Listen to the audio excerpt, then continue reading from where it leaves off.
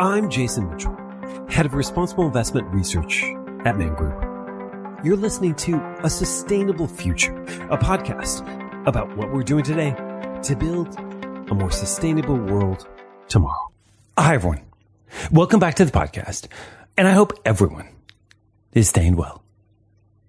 Every now and then, a piece of research unexpectedly shakes me out of my comfort zone. That's a good thing. It gets me thinking and talking about it to a lot of different people. Because I've said this before and I'll say it again. I am a sucker for a good, provocative research paper that challenges prevailing views around sustainable investing. It's why this episode and the notion of the cost of capital as an incentive is so interesting to me.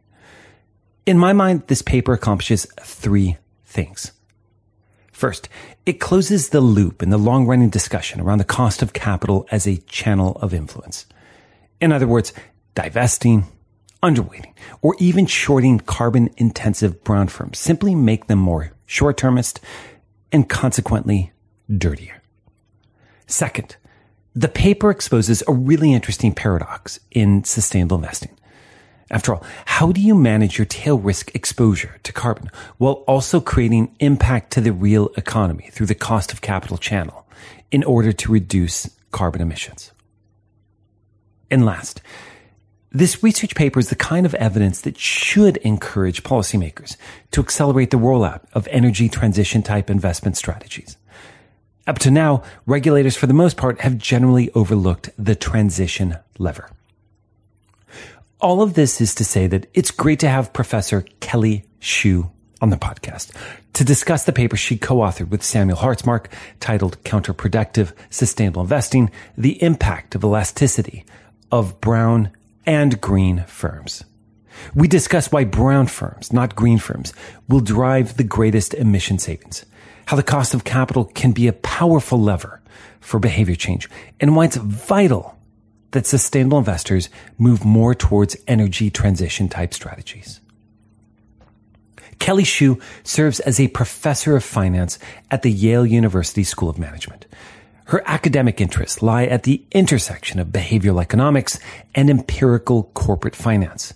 Her research has explored the Peter Principle, compensation and promotions, gender and negotiations, the gambler's fallacy, contrast effects, and non-proportional thinking in asset pricing, and executive social networks. Her research has been featured in numerous news outlets and garnered many awards. She also serves as an associate editor at the Journal of Finance. Welcome to the podcast, Professor Kelly Shue. It's great to have you here, and thank you so much for taking the time for this. Thank you for taking the time to talk with me. Professor Shue, you recently co-authored a paper that's caught a lot of attention. The paper is titled Counterproductive Sustainable Investing, the Impact Elasticity of Brown and Green Firms. So can you start by lifting the text off the paper to summarize its thesis? And essentially, what's the problem in sustainable investing that you're describing? Well, this paper is new joint research with Professor Samuel Hartzmark at Boston College. And what we've noticed is what we characterize as a problem with the current way that sustainable investing is implemented by the bulk of investors. Now, sustainable investing can take on many forms. Our paper is really a critique of the dominant sustainable investing strategy, which represents the strategy that is associated with the bulk of the money that is currently devoted to sustainable investing. The dominant strategy is really quite simple. These sustainable investors, they divest away, so they exclude firms that are considered to be brown. So these are brown firms with negative environmental impact, firms with high greenhouse gas emissions. Meanwhile, these sustainable investors tilt their portfolio or they overweight firms that are considered to be green.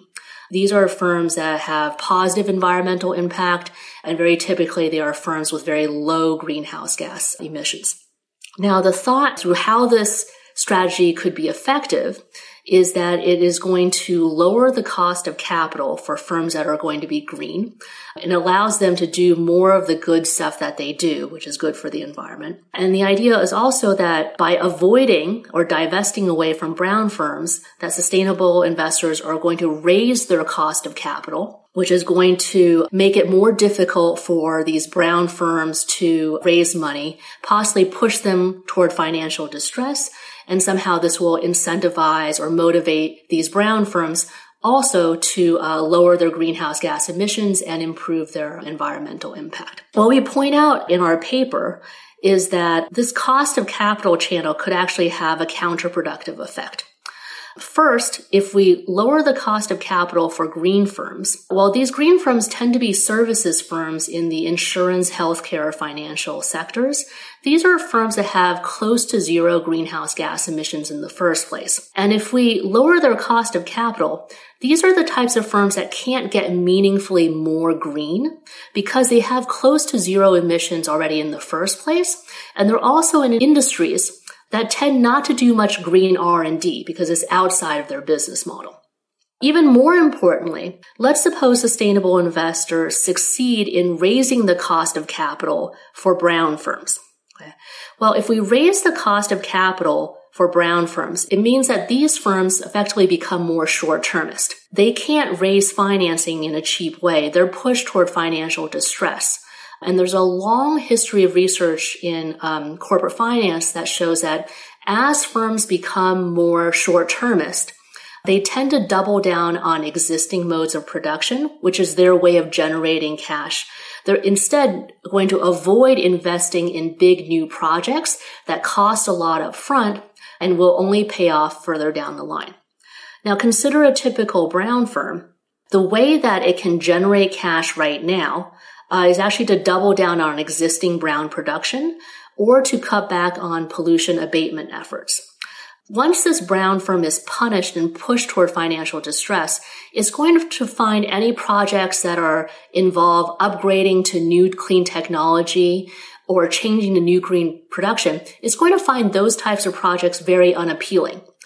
Those types of projects, while it could be profitable in the long term, they just require a lot of upfront investment and they only pay off years down the line. And that all becomes less appealing to a firm that has become more short-termist due to an increase in the cost of capital.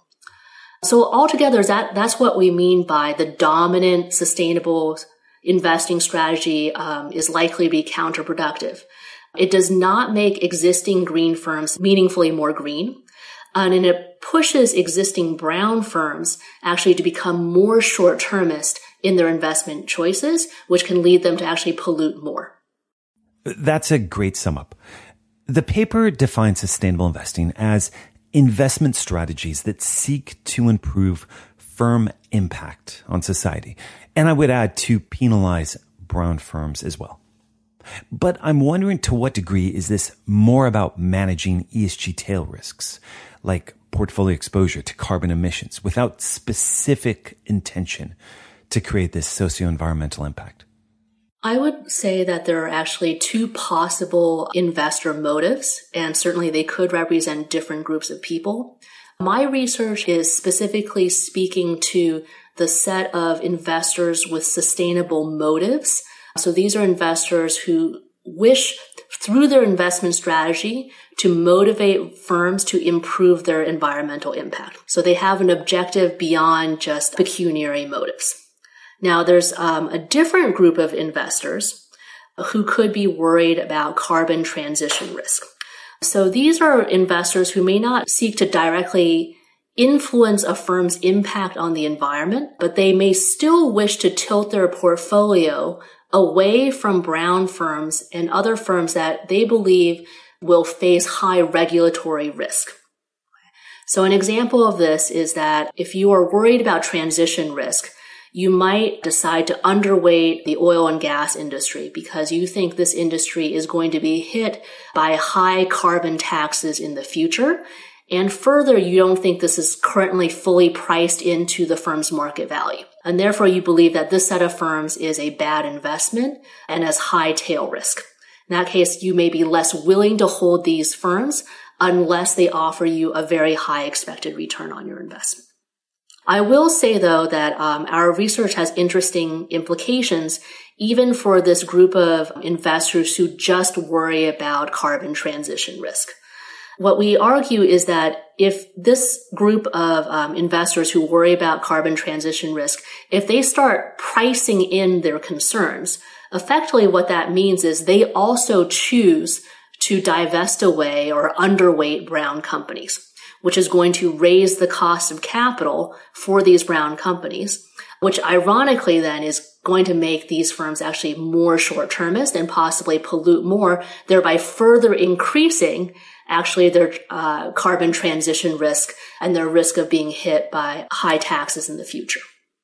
I guess to that end, how do you think about investors that are looking to capitalize on risk premiums?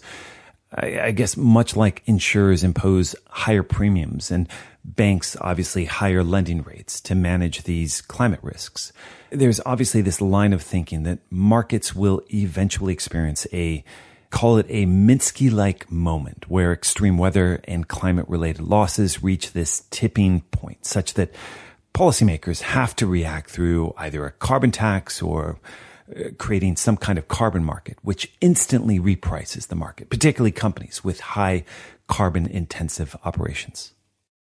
I think investor concern about carbon transition risk seems to be a very reasonable concern. There certainly could be a Minsky moment where extreme weather and climate-related losses reach a tipping point, as you say, leading to a lot of regulation and an increase in the carbon tax, which negatively impact these firms.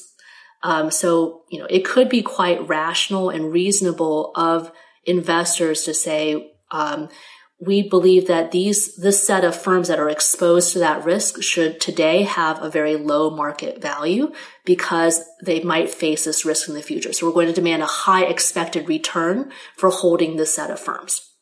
Where my research fits in is while this concern could be perfectly rational, the pricing of this risk leads these firms actually to have a higher cost of capital than they would otherwise, which in turn could make these firms actually more short-termist, which ironically increases their carbon transition risk even further because it pushes them to pollute more. Yeah, I want to dig into this point a little bit more. It's generally recognized that investors have two main channels of influence. The first channel is obviously the cost of capital. The second channel is engagement, which has the potential to create corporate behavior change. But what's your paper imply for that cost of capital channel of influence? My read is that the cost of capital channel works, essentially on a one-way, call it unidirectional basis as an incentive. In other words, the only thing that creates positive impact in terms of emissions reductions is when the cost of capital acts as kind of a carrot and not as a stick, which would end up penalizing brown firms. I think the cost of capital channel could have a valuable incentive or a carrot approach if implemented correctly. What I'm showing you in my research is that this incentive channel is currently very weak in the way that sustainable investing has been implemented for the most part. Now, there's nothing wrong theoretically with an incentive channel that goes like the following.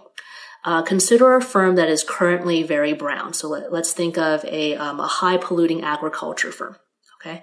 That brown firm may see that other firms that are improving their environmental impact get access to a lower cost of capital from sustainable investors. So this means that the brown agriculture firm has an incentive to change its mode of production to become greener in the future in order to access a lower cost of capital. That would be the carrot. So again, there's nothing wrong with this theoretical channel. I think it could actually be quite promising. What we've seen in the data is that this carrot is currently very, very weak. And it's because sustainable portfolios currently, for the most part, and again, there are many exceptions, but for the most part, they just overweight firms that are already green. They underweight firms that are brown. And further, they reward through increased weights firms that have improved their environmental impact only on a large percentage basis. So the typical brown firm starts at about 261 times the level of greenhouse gas emissions as a similarly sized green firm. So let's take a typical green firm, which might only emit, let's say, 10 tons of carbon per $1 million of revenue. Okay. This is a firm that essentially, if you are willing to do some rounding, has zero emissions. Okay. It would be pretty cheap for this firm to actually reduce its carbon emissions by 50% over a few years. Okay. And this 50% reduction might seem very large on a percentage basis, but it's actually pretty economically meaningless because the firm had such low emissions in the first place. You compare that to, let's say, a manufacturing firm, which by most metrics is considered to be brown. That manufacturing firm may reduce its emissions by only 10% over the same time period. But that 10% reduction is actually far more meaningful in terms of improving its environmental impact. But because that's not the unit that is recognized by most sustainable investors do not reward that brown firm with an increased portfolio weight. Okay. So because of this focus on percentage reductions in emissions rather than level reductions in emissions, I would say that this incentive channel, through basically improvements in your cost of capital, that incentive channel is not working for brown firms. I'm thinking laterally here, but talk about what your paper means for hedge funds for a second. Does it cut both ways for longs and shorts? There's this emerging discussion about the role of short selling in sustainable finance. The rationale tends to focus primarily on impacting the cost of capital. But just as long-only sustainable investors who underweight or divest of brown firms produce these counterproductive outcomes that you point out, does that mean that short selling also makes these firms more short-termist and ultimately dirtier? Yes, I agree. So simply divesting brown firms from your portfolio will increase their cost of capital. But in an even faster way to raise the cost of capital for brown firms is to short them.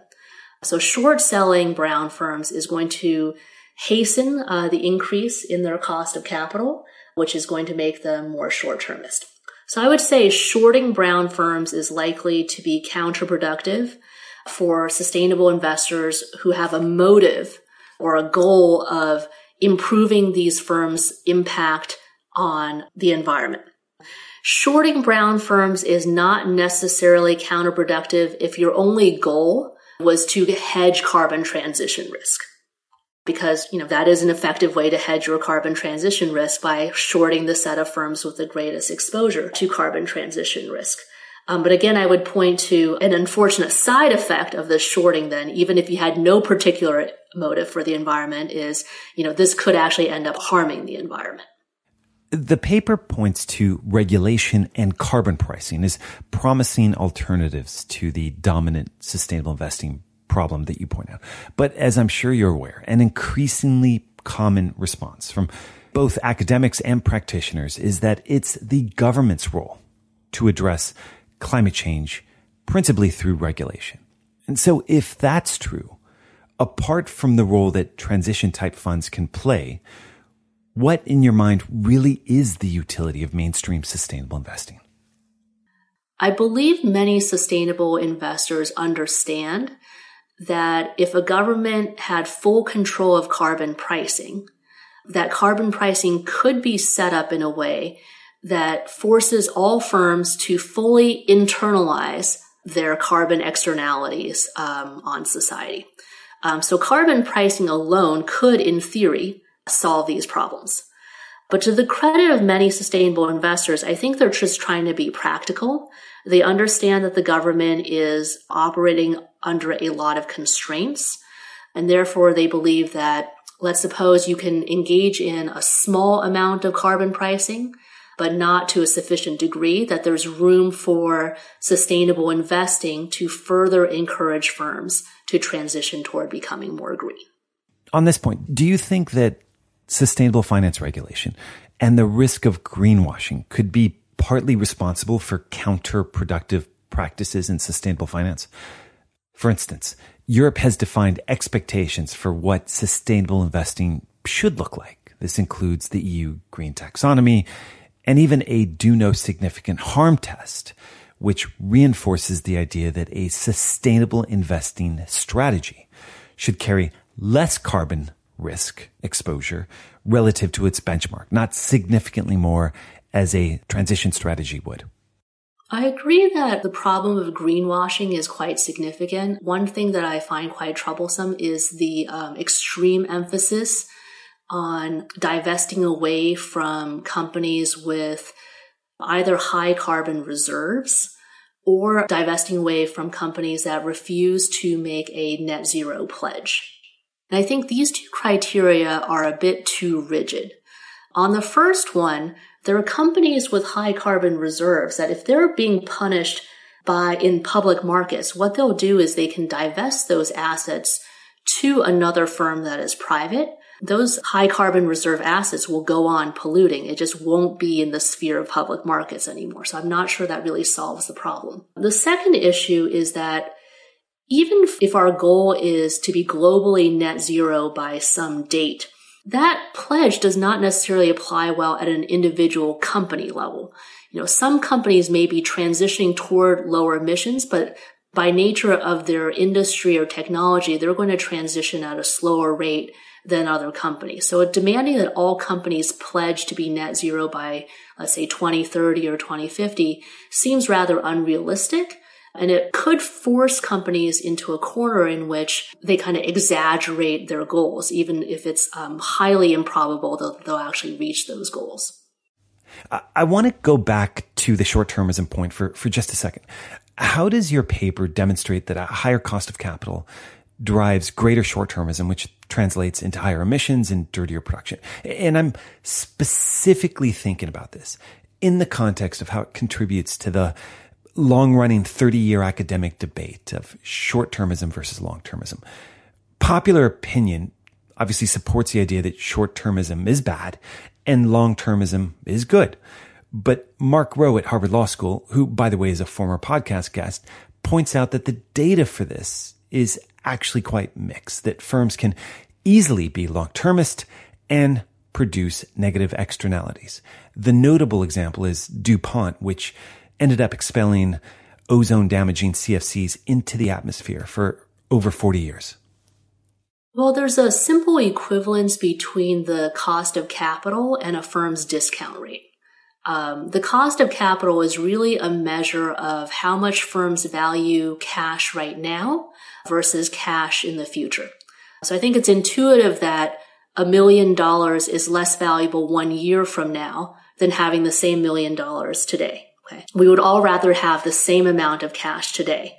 And the cost of capital or the discount rate is a measure of how much more valuable it is to have cash right now versus a year in the future.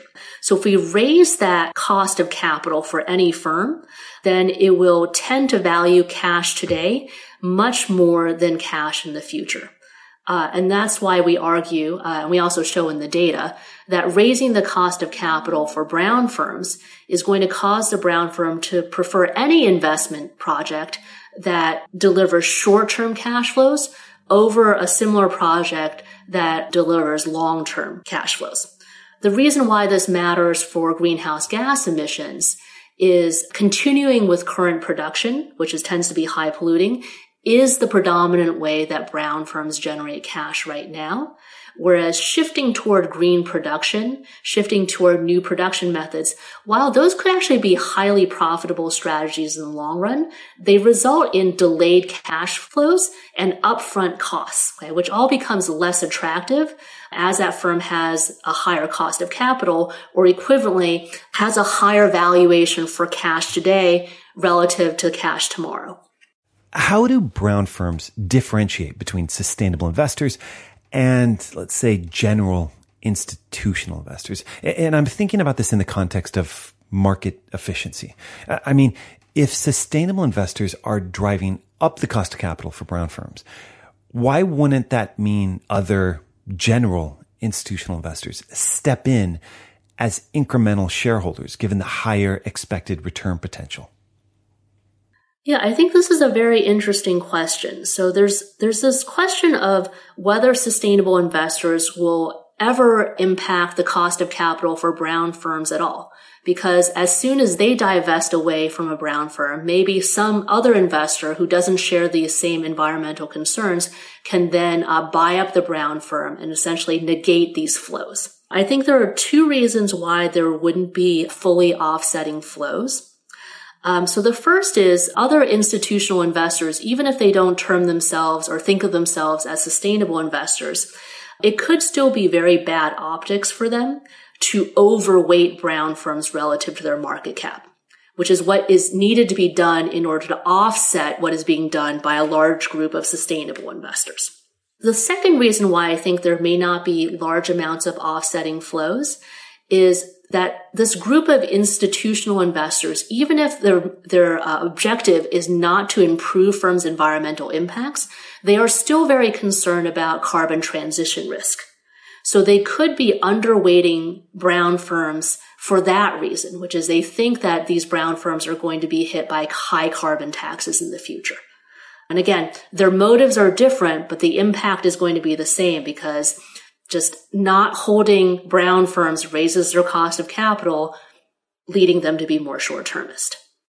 For emissions and firm performance, is the relationship stronger when you think about market volatility? We've generally had a majority of bull markets over the last 10 to 20 years, and emissions reductions has been a big and I guess I'd say fairly easy win at the start, at least for firms. So to what degree is this simply a natural, call it cove movement? It is a pretty natural cove movement for firms to become more green when they're doing well. I think that's in large part because many of these green transition projects for firms, they're actually positive NPV. They just require upfront investment. So when a firm has low cost of capital, which tends to happen during boom times, they seem to naturally switch toward greener production, resulting in lower emissions. On the other hand, when firms are pushed toward financial distress, so these are the opposite of boom times, that seems to be when they shy away from these green investments. How do you think about the cost of capital implications across different asset classes and financing mechanisms? In one of the messages from a paper I really like called "The City Never Sleeps, but When Will Investment Banks Wake Up to the Climate Crisis?" The message is that the majority of global financing flows, at least in the oil and gas industry, are from debt issuance and bank loan finance, not equity issuance, which generally represents slightly around 10% of overall financing. This would seem to reinforce the point about more leveraged brown firms becoming dirtier as a means to avoid bankruptcy. But doesn't it also temper the effect of the cost of equity as a meaningful signal to corporates, given the small equity issuance that we're talking about? Our research is not about sustainable equity investments in particular. Our argument could also apply to sustainable debt investing. Really, the problem is when a strategy, either debt or equity, is targeted at the firm level and not industry adjusted. So you could have equity investments that exclude brown stocks and overweight green stocks. You could also have debt markets or banks that refuse to give any financing or demand a very high interest rate for any loans given to brown firms that are high polluting. Both these types of strategies is going to raise the overall cost of capital, so both the cost of debt and the cost of equity for brown firms, which is going to lead them to be more short-termist. What is more promising, perhaps, is project-specific financing. So these are financing targeted at specific projects within a firm that help it transition toward becoming more green. Project-specific financing exists in equity markets, but there seems to be more movement and growth in debt markets. And I think that's a very promising space. So these are loans that could be given actually to a high polluting firm, but it's designed to subsidize a particular project that is going to help this firm improve its environmental impact. Super interesting. Is there any sectoral differentiation among brown sectors when it comes to the cost of capital as an incentive? In other words, do some carbon-intensive sectors like the steel industry respond differently to incentives versus other sectors like the oil and gas industry? In my mind, the oil and gas industry it seems like an interesting example to really hone on. And I can't tell to what degree it's an outlier. The market seems to have rewarded the oil and gas sector with higher valuations and a lower cost of capital, in many cases a 10-year low, following a supernormal profit cycle over the last several years. But that only seemed to reinforce their, I would say, frankly, short-termist approach. And going to the International Energy Agency, they quote that the $1.5 trillion returned to shareholders from the oil and gas companies in the form of dividends and buybacks from 2020 to 2022 could have fully covered the investment requirements in all clean fuels in the net zero emissions pathway by 2050 scenario between 2023 and 2030. I guess what I'm asking is, does the cost of capital signal work less well for industries who are arguably facing more existential pressures? I think this is a very interesting question. In my research, we've looked at how firms across numerous high-polluting industries have reacted to general cost of capital variation historically, and we haven't found large differences in how they react, but it's something that we want to look at more carefully because there are differences across these industries that could matter. For example, they differ a lot in how strongly they're regulated, and they also differ in kind of the natural flow of technology. For example, there's research, not my own, but research that I find very interesting, showing that it's actually the energy sector firms that hold the most highly cited green energy patents. So one interpretation of this is that energy sector firms, including many of the very traditional oil and gas firms, they just see a natural transition in technology that is favoring newer green technologies. Okay. So actually in good times, they're preparing for this existential risk by investing R&D into technologies that could help them transition to a new mode of production that is both more green and also more profitable in the long run. Your paper focuses on Scope 1 and Scope 2 carbon emissions, which makes sense given the scarcity of accurate Scope 3 emissions data. I'm wondering, do you have any sense for how Scope 3 emissions could influence the paper's findings in the future? The CDP estimates that Scope 3 emissions represents roughly around 75% of total emissions based on the European companies that report Scope 3 currently. I'd point to the oil and gas sector where it could represent as much as 95% of overall emissions. Likewise, even tech companies could see big emissions increases owing to their data center and downstream emissions exposure. I think there are at least two reasons to not look at Scope 3 emissions, but I'll give you a third reason why we could want to look at Scope 3 emissions. Okay.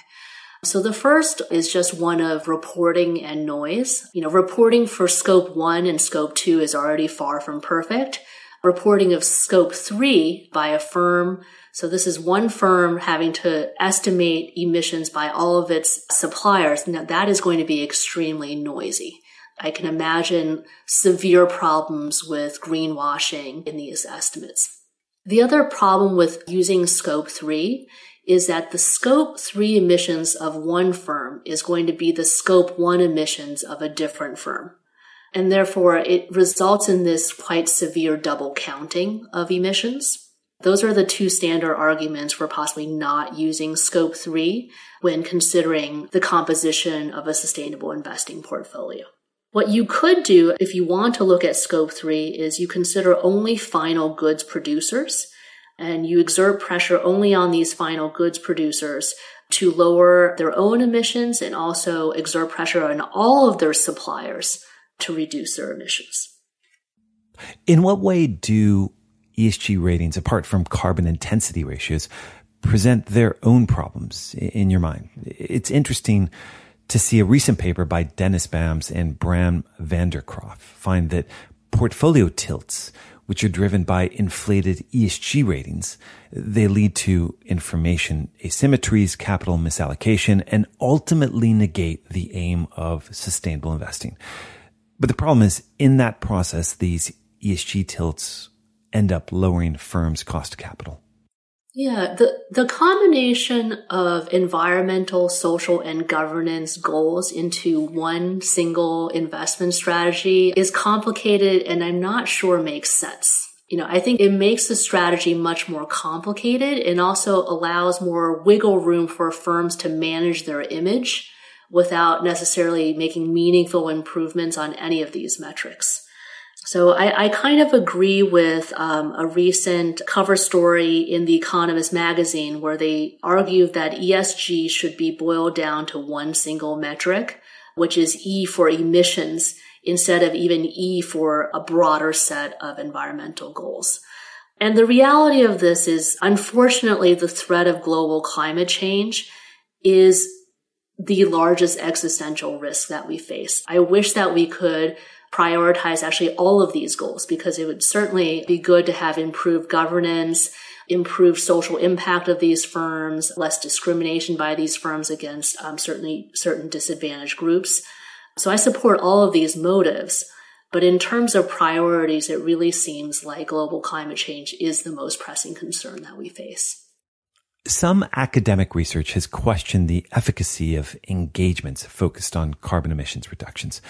There's also, from my view, an interesting turn, at least in the UK, among a part of the sustainable finance community in terms of divesting from heavy emitters, particularly the oil and gas industry. For instance, after 5 years of engagement, the Church Commissioners of England have decided to divest of oil and gas companies. As another example, 10 of BP's top shareholders are members of the Climate Action 100 Plus Collaborative Engagement Initiative. But look, to be fair, that doesn't seem to have helped BP walk back its 2030 climate targets. And so I guess my question is the Exxon Engine #1 campaign, in your mind, an outlier against a history of generally unsuccessful engagements in the sector, or is it a model to look forward to? I remain very hopeful about engagement strategies. So that's investing in a brown firm, interacting with its board, trying to directly pressure that brown firm to transition toward becoming more green. I'm hopeful of that strategy as well as very targeted impact strategies that invest in particular green projects or subsidize green R&D.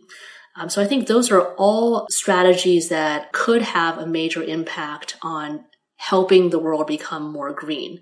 But I do sympathize with the general sense that these are not practical strategies for the bulk of sustainable investors. And the reason is there's now so much money in sustainable investing.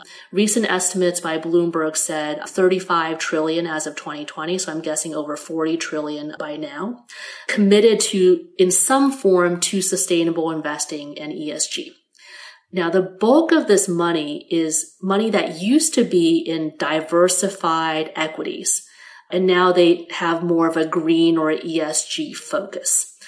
So this is money that seeks to have a risk and return profile that is similar to a diversified equities portfolio. So these are not investors that would commit the same giant pot of money to a targeted impact or engagement strategy, because those types of strategies are probably much higher risk and also would not mimic the broad market index. So it would be difficult to transfer this giant pot of possibly $40 trillion into these more specialized engagement or impact strategies. I've also heard from fund managers that they are not set up, this is not part of their expertise to exercise engagement. So when they're given funds to commit to a sustainable strategy, it's not easy for them to just pivot toward direct engagement. So in the absence of direct engagement, I think some other ways for sustainable investors to be more productive with their investment dollars is one, to dial up the incentive channel. So instead of just rewarding firms that have had large percentage reductions in their emissions, reward even firms that are still high polluting, but that have reduced their emissions in meaningful amounts as measured in levels. The second thing that sustainable investors could do is that they could do a better job of adjusting by industry.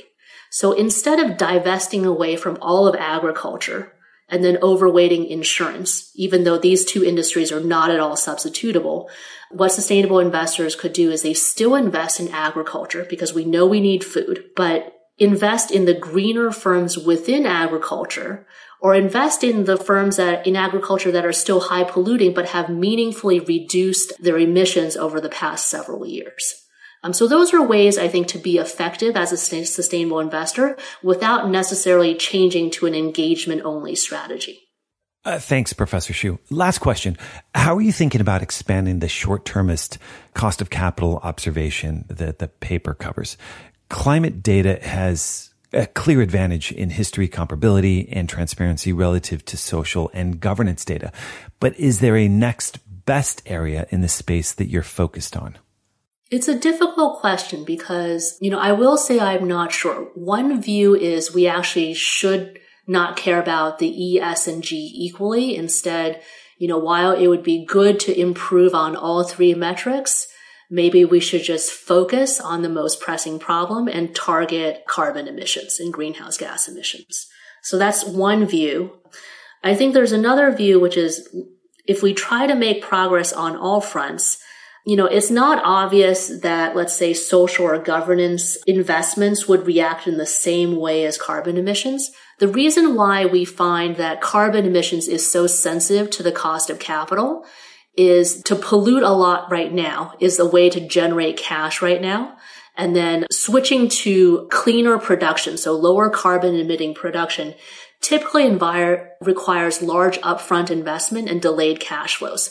So investments in green production in particular is going to be very sensitive to the cost of capital. Investments in, let's say, social impact of a firm, I'm not sure is going to be as sensitive to the cost of capital. You can take an example, which is, let's suppose a firm decides to stop discriminating against its female employees. Okay. Well, that type of project is not necessarily extremely costly up front and requires a huge capital investment. So it's not obvious that improvements on the social dimension would stall if a firm had a higher cost of capital. It's possible. I would say that in general, bankrupt firms or firms that are in financial distress tend not to think much about, the E, S, or G. They're just so focused on short-term survival. But it's probably the E part of the firm that is most sensitive to the cost of capital. That's great. So it's been fascinating to discuss why brown firms, not green firms, will drive the greatest emission savings. How the cost of capital can be a powerful lever for behavior change and why it's vital that sustainable investors move more towards energy transition type strategies. So I'd really like to thank you for your time and insights today. I'm Jason Mitchell, head of responsible investment research at Man Group, here today with Professor Kelly Shue at the Yale University School of Management. Many thanks for joining us on A Sustainable Future, and I hope you'll join us on our next podcast episode. Thank you so much, Kelly. Really appreciated this. Thank you. I'm Jason Mitchell. Thanks for joining us. Special thanks to our guests and, of course, everyone that helped produce this show. To check out more episodes of this podcast, please visit us at man.com/RI-podcast.